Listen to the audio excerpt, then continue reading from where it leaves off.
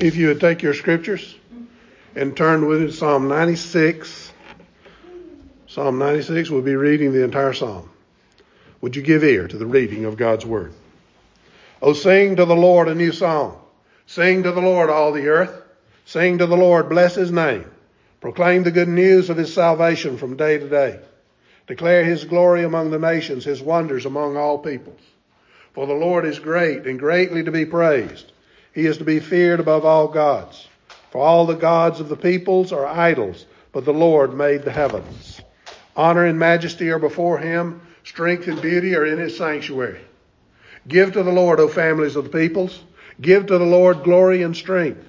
Give to the Lord the glory due his name.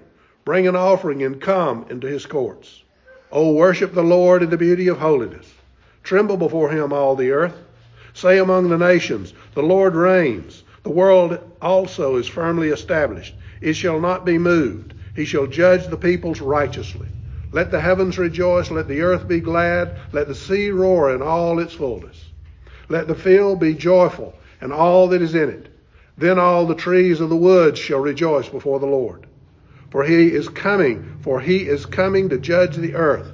He shall judge the world with righteousness and the peoples with his truth.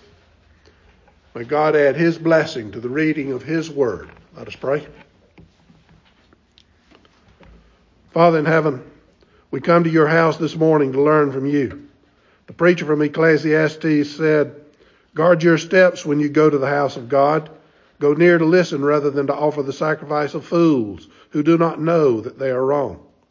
Father, open our ears to listen and our hearts to accept your word as the truth it is. Help us to examine our lives by your word and to see our sin and to repent of it. Guide us as we open your word and study it, for we know in it alone is the answer we need. In Christ's name, amen.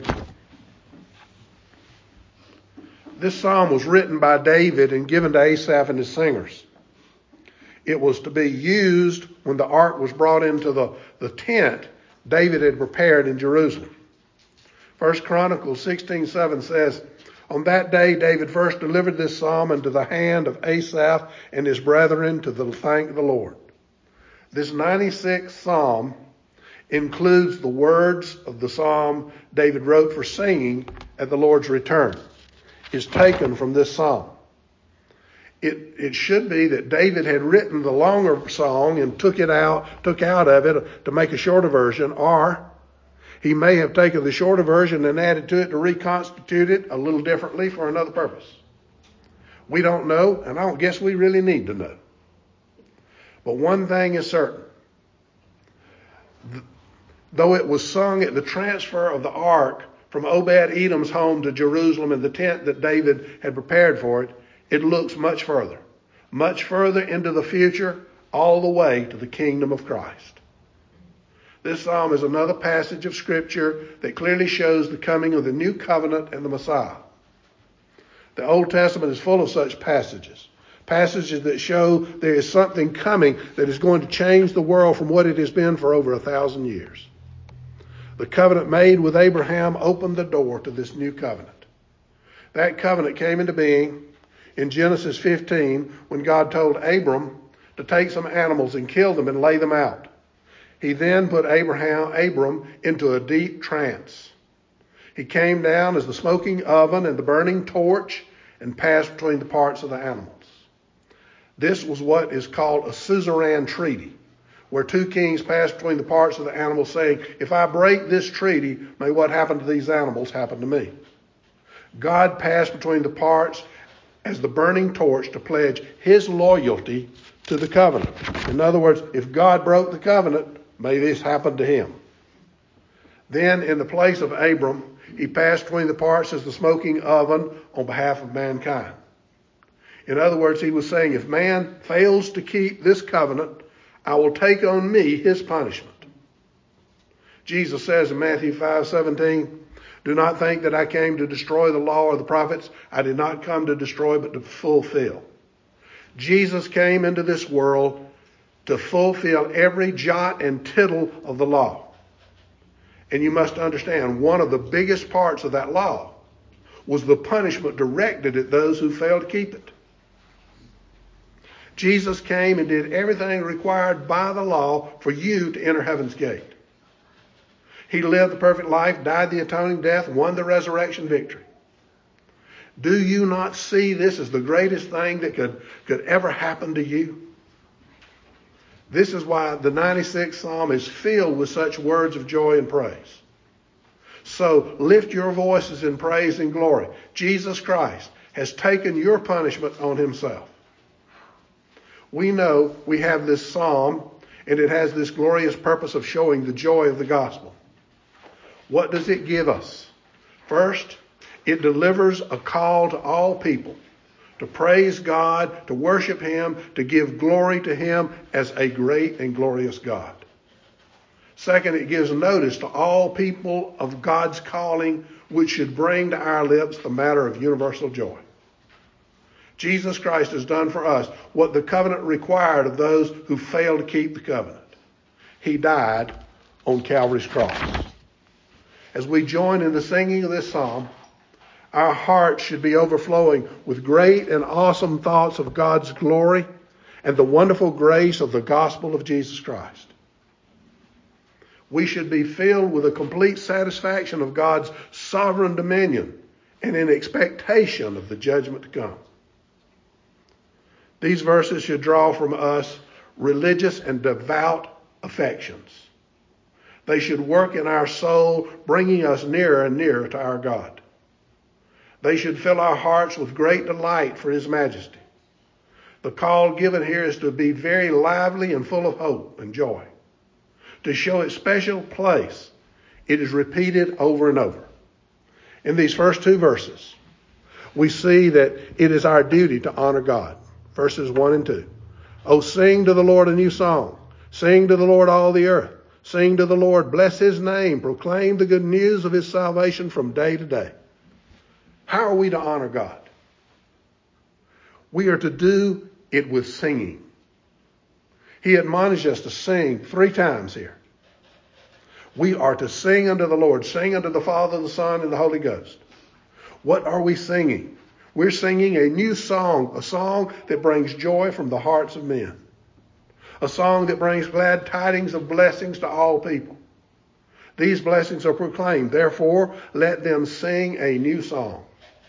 We read about the inauguration of the new covenant in Luke 2, when the angels from on high sang a new song.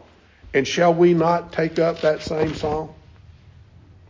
We sing this new song of Jehovah while the rest of the world sings songs of praise to false gods. It is to the one and only true God that all music should be dedicated. Jesus Christ has come down into this world to bring salvation and joy to those who know this new song. What about your salvation? What about your salvation would cause you not to want to sing the Lord's praises? This song that looks to your Lord is holy, heavenly, pure, and pleasant. So what you sing unto Jehovah is this new song. The psalmist says, sing to the Lord all the earth. All nations are called to lay aside their differences. We see in the psalm a Jew inviting a Gentile to worship with him. He calls all men together and stand as one before the throne of God. They are to raise their voices in praise to this great God who has brought salvation into the world. No island in this world is to be in argument over truth. No tribe of heathens shall remain ignorant to this new song. God made the whole earth, and thus the whole earth must sing his song. The subject matter of this psalm is the salvation of souls. The great salvation which could be won only by Jesus Christ. It is this song alone that can cause joy and praise. This song is to be sung at the great feast in the old dispensation, and now in the new dispensation, it is to be sung from day to day. This is a glorious truth that can never be forgotten. Let this good news cry forth from the hearts of all continually, day after day. Jehovah's salvation is his glory. The message of the gospel glorifies him. Verse 3. Declare his glory among the nations, his wonders among all peoples. He says, we must declare this good news. We must go forth and proclaim this song far and wide until all the isles have heard it. Let us open our hearts to take this glorious message of salvation to people all across this globe. We take his gospel and show his wonders among all peoples. The gospel is filled with wonders. Its history is undergirded by many wonders. But remember, this glorious gospel is more than miracles itself. What we see in our Lord and Savior are wonders of his love, grace, mercy, wisdom, and power. All glory belongs to him. Who can refuse, if they know this gospel, to tell it to others? Are you saved? Do you know Jesus Christ as your personal Lord and Savior? Are you standing on him? Then surely you go forth and proclaim the gospel of Jesus Christ to others. Anyone who knows this new song cannot be silent in the face of unbelief and ignorance. As I have told you many times, witnessing is not hard. It's very simple. All in the world it requires of you is telling others what Jesus has done for you. It's in singing this new song of salvation. All nations, every member of those nations need to hear this new song. Our God is not like the gods of the heathen, where a God watches over and controls only one nation or one area of nature. Look at verse 4. For the Lord is great and greatly to be praised. He is to be feared above all gods. Our God, Jehovah, is great in power and wisdom, great in mind and action. He's not average nor narrow. He is in control of all things, from the least creature to himself, man. He is infinite, and there is not another like him. We cannot praise him too much. We cannot speak of him too often. We cannot be too zealous of him. We cannot be too joyful in our thoughts about him. There should be nothing too little in our worship of him. Our hearts must be filled and overflowing with zeal as we come before him. The psalmist clearly declares he is to be feared above all gods. The other gods here are not real gods, but gods formed in the imaginations of men. Such gods are worshipped at great cost to the worshiper, for they cannot hear, speak, nor move. Jehovah is the one and only true and living God. There is no other. Proverbs 1:7 says, the fear of the Lord is the beginning of knowledge. God is to be feared, and there is good cause for that fear. Dread of other gods is mere superstition. Awe of the true and living God is pure religion. Holy fear is the beginning of grace in your life. These false gods are all made from wood or stone and carved by the hands of men. They have no power. They're nothing. They can claim no worship. Our Lord is no petty deity. He does not rule as the heathen imagine their gods ruling. He is the one and only true and living God, the sovereign almighty God who made the universe and completely controls it. The psalmist makes a clear declaration in verse 5. For all the gods of the peoples are idols, but the Lord made the heavens. These other gods are mere images of wood and stone, vanities and nothing more. What does he tell us to set us on the right path in our worship? He says, the Lord made the heavens. The psalmist gives the reality that this true living God is proved by his works. What is his greatest work visible to our eyes? It's the masterpiece of architecture. It's the ark over every man's head. It holds the lamps that lights the lights of mankind. It produces the dew and rain that softens the ground and waters the plants. It's the place from which every ear hears the voice of God's thunder speaking to every creature. Our God made the heavens. What did Moloch, the god of the Amorites, build? What did Dagon, the god of the Philistines, do to help man? What did Baal Peor, the god of the Moabites, produce for men? What did Ashram, the Phoenician goddess, give man that has any worth? What did Marduk, the god of the Babylonians, show man about life? None of these gods did anything. These gods have no existence, but our God is the author of all experiences. These gods are all mere vanities, while our God is not only heavenly, but he made the heavens. We must take this as an argument for universal praise to Jehovah. Who is deserving of worth but Jehovah? There is none that can rival him. Let Jehovah be the one and only one to be adored and worshipped. This is a good place for everyone to stop and reflect. Think about what you believe. Think about what you trust in. All of these gods I just mentioned, and many more, all stand on a false philosophy.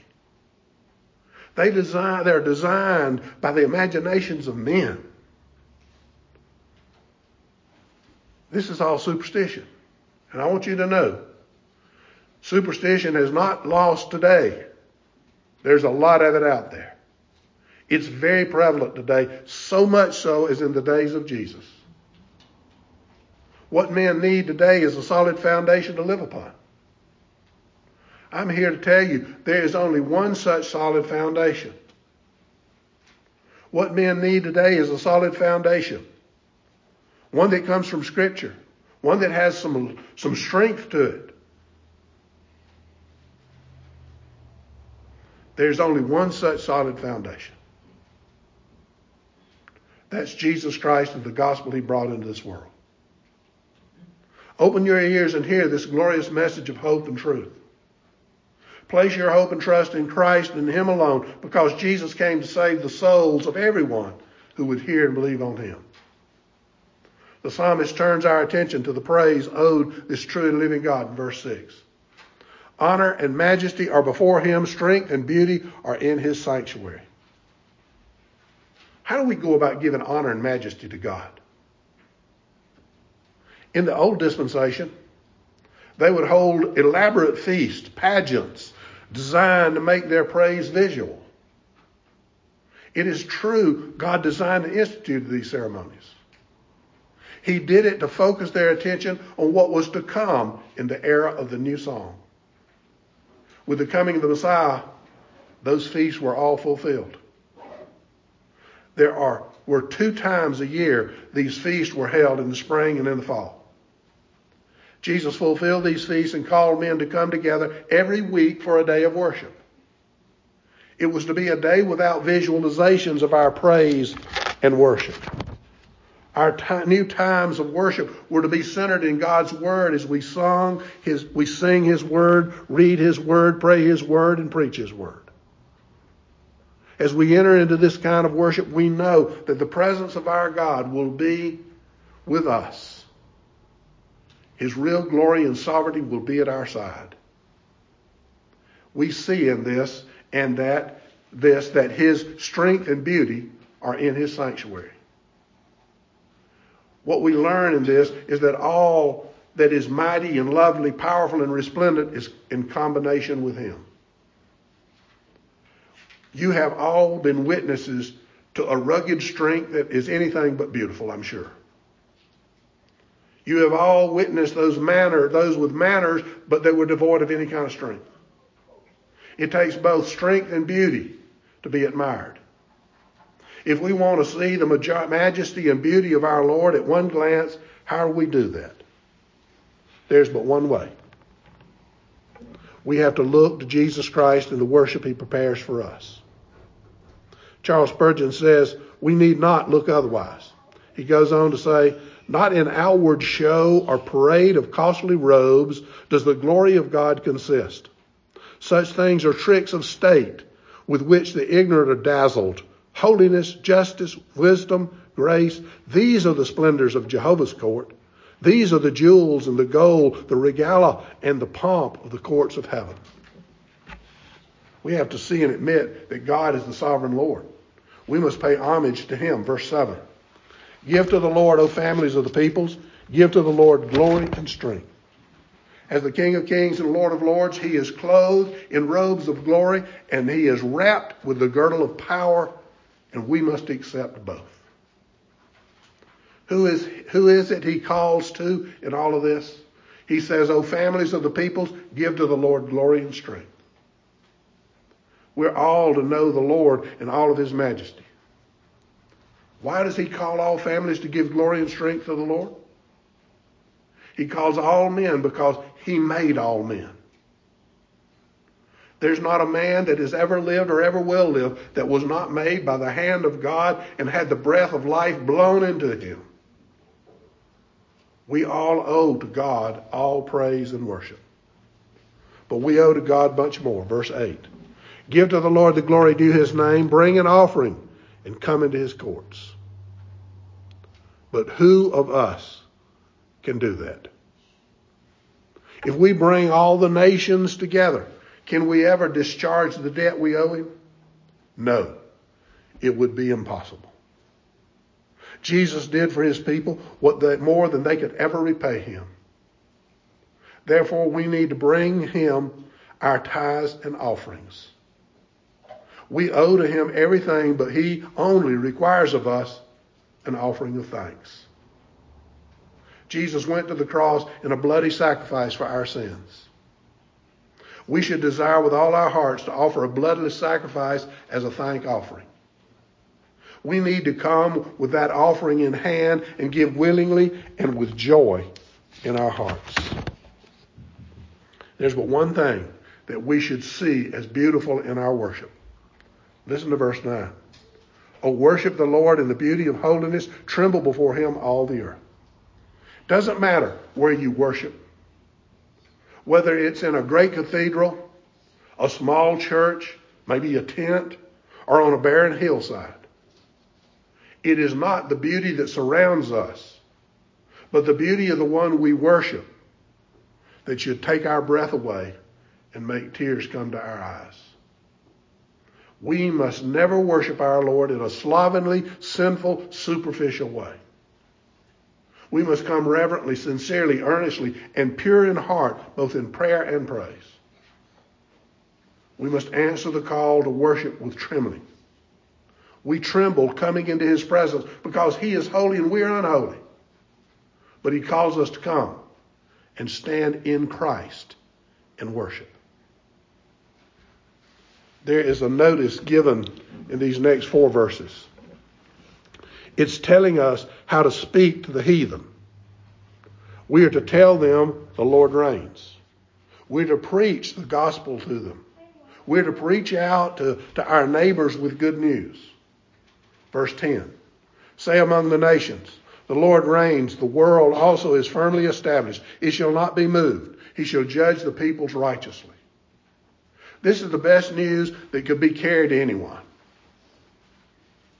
The Lord Jehovah, in the person of his Son, has sat down upon his throne and is holding the scepter of power. Go forth and tell the lost. Call them to come before the living God. Confess their sins, repent, and let their hearts be filled with an eternal joy. The sermon was titled, The Joy of the Gospel. Here is where the joy of the gospel is spread. It goes forth from the hearts of those who believe to the ears of those who are ignorant and lost. My friends, you cannot call yourself a child of God if you are unwilling to stand up and declare the love that has saved your soul. When Jesus was leaving his disciples, he gave them a commission. We call it the Great Commission because it carries the greatest news anyone could ever hear. It calls us to the greatest work anyone could ever do.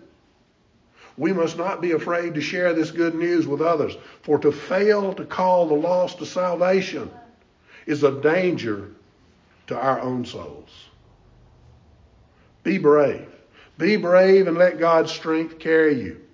As we carry this good news to a lost and dying world, verse 11 tells us the results. Let the heavens rejoice. Let the earth be glad. Let the sea roar and all its fullness. We hear in this that both those in heaven and those on the earth will be, let the joy be magnified. The angels that have watched the sinfulness of mankind, now with the coming of Jesus Christ, rejoice over the repentance and restoration of the favor of God's children. We also need men standing up and expressing their pleasure in seeing their true Lord sitting upon his throne in heaven. God made the world. He made the heavens. He made the earth, the sea, and everything in them. He controls them all by his word. They were all created to shout to man that there is a creator. The psalmist says, let the heavens rejoice and let the earth be glad. Let the sea roar in all its fullness. The sea is no longer to be a place of fury. It will no longer take lies and cause grief. It will adopt a cheerful note, and its waves will rejoice in the kingdom of the Lord. The waters of the seas are the greatest testament to the creative power of our Lord. The greatest part of life in this world is found in the sea. The sea still today holds the greatest secrets of this world. Not until Christ is seated on his throne and the wicked of this world are dispatched will all of those secrets be revealed to all of their glory. The sea was used by God to bring punishment on a sinful world in the days of Noah and the destruction of Pharaoh. The sea was used to show the glory of the salvation of the Lord in the trials of Jonah. Only the Lord can control the fury of the sea. Only God could stir the sea into a furious storm and then bring calm to it in an instant, as he did in the days of Jonah and with the disciples on the Sea of Galilee. Let the heavens rejoice and let the earth be glad. Let the sea roar in all its fullness. We continue this look at creation and how it manifests its place in the joy of the gospel. Verse 12. Let the field be joyful and all that is in it. Then all the trees of the woods will rejoice before the Lord. Man is dependent. He's dependent by God's grace on the cultivation of their food. Let the cultivated lands and their produce give praise. It's peace that allows the farmer to plow, sow, and reap his fields. In peace, he is not concerned about enemies ruining his fields. They raise their voices and praise the kingdom that brings peace. This is also true of the sowing we do in the hearts of men. We are, as children of God, to see mankind as a field white for harvest. We have the word of God acting as our scythe and sickle to go out and harvest the souls of men. Not only does that bring praise from our hearts, but glorious praises from those that are harvested. Then all the trees of the woods will rejoice before the Lord. Can you think of anything that could be more rewarding than to hear the praises of those who have from your lips received the light of the world and the joy of the gospel? We're talking about the joy of the gospel. What is the last thing we learned that makes this gospel such a joy to us? Verse 13. For he is coming. For he is coming to judge the earth. He shall judge the world with righteousness and the peoples with his truth. We await the coming of our Lord and Savior. We have our hope in this one that is coming, and that hope shall not be disappointed. We will see that the coming of our Lord is twofold. First, he came to bring salvation and to sanctify men. Second, he will come to judge and glorify men. We are the kingdom of his grace as we await his return. We're looking forward to the kingdom of glory when we are with him in heaven for eternity. He will open the gates of that kingdom of glory to us when he judges this world in righteousness and truth. If creation be represented as rejoicing at the establishing of the kingdom of grace, how much more will the kingdom of glory be filled with joy as its gates are being opened to all the Lord has called forth and established for eternity in the presence of God. This all came about by the coming Jesus Christ into the world to redeem a people unto himself.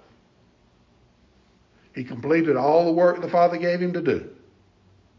And he ascended into heaven to prepare a return and take all that were saved home with him to heaven. There they wait in white robes for the final day to come when all will be gathered together in the glory of the joy of the gospel for eternity.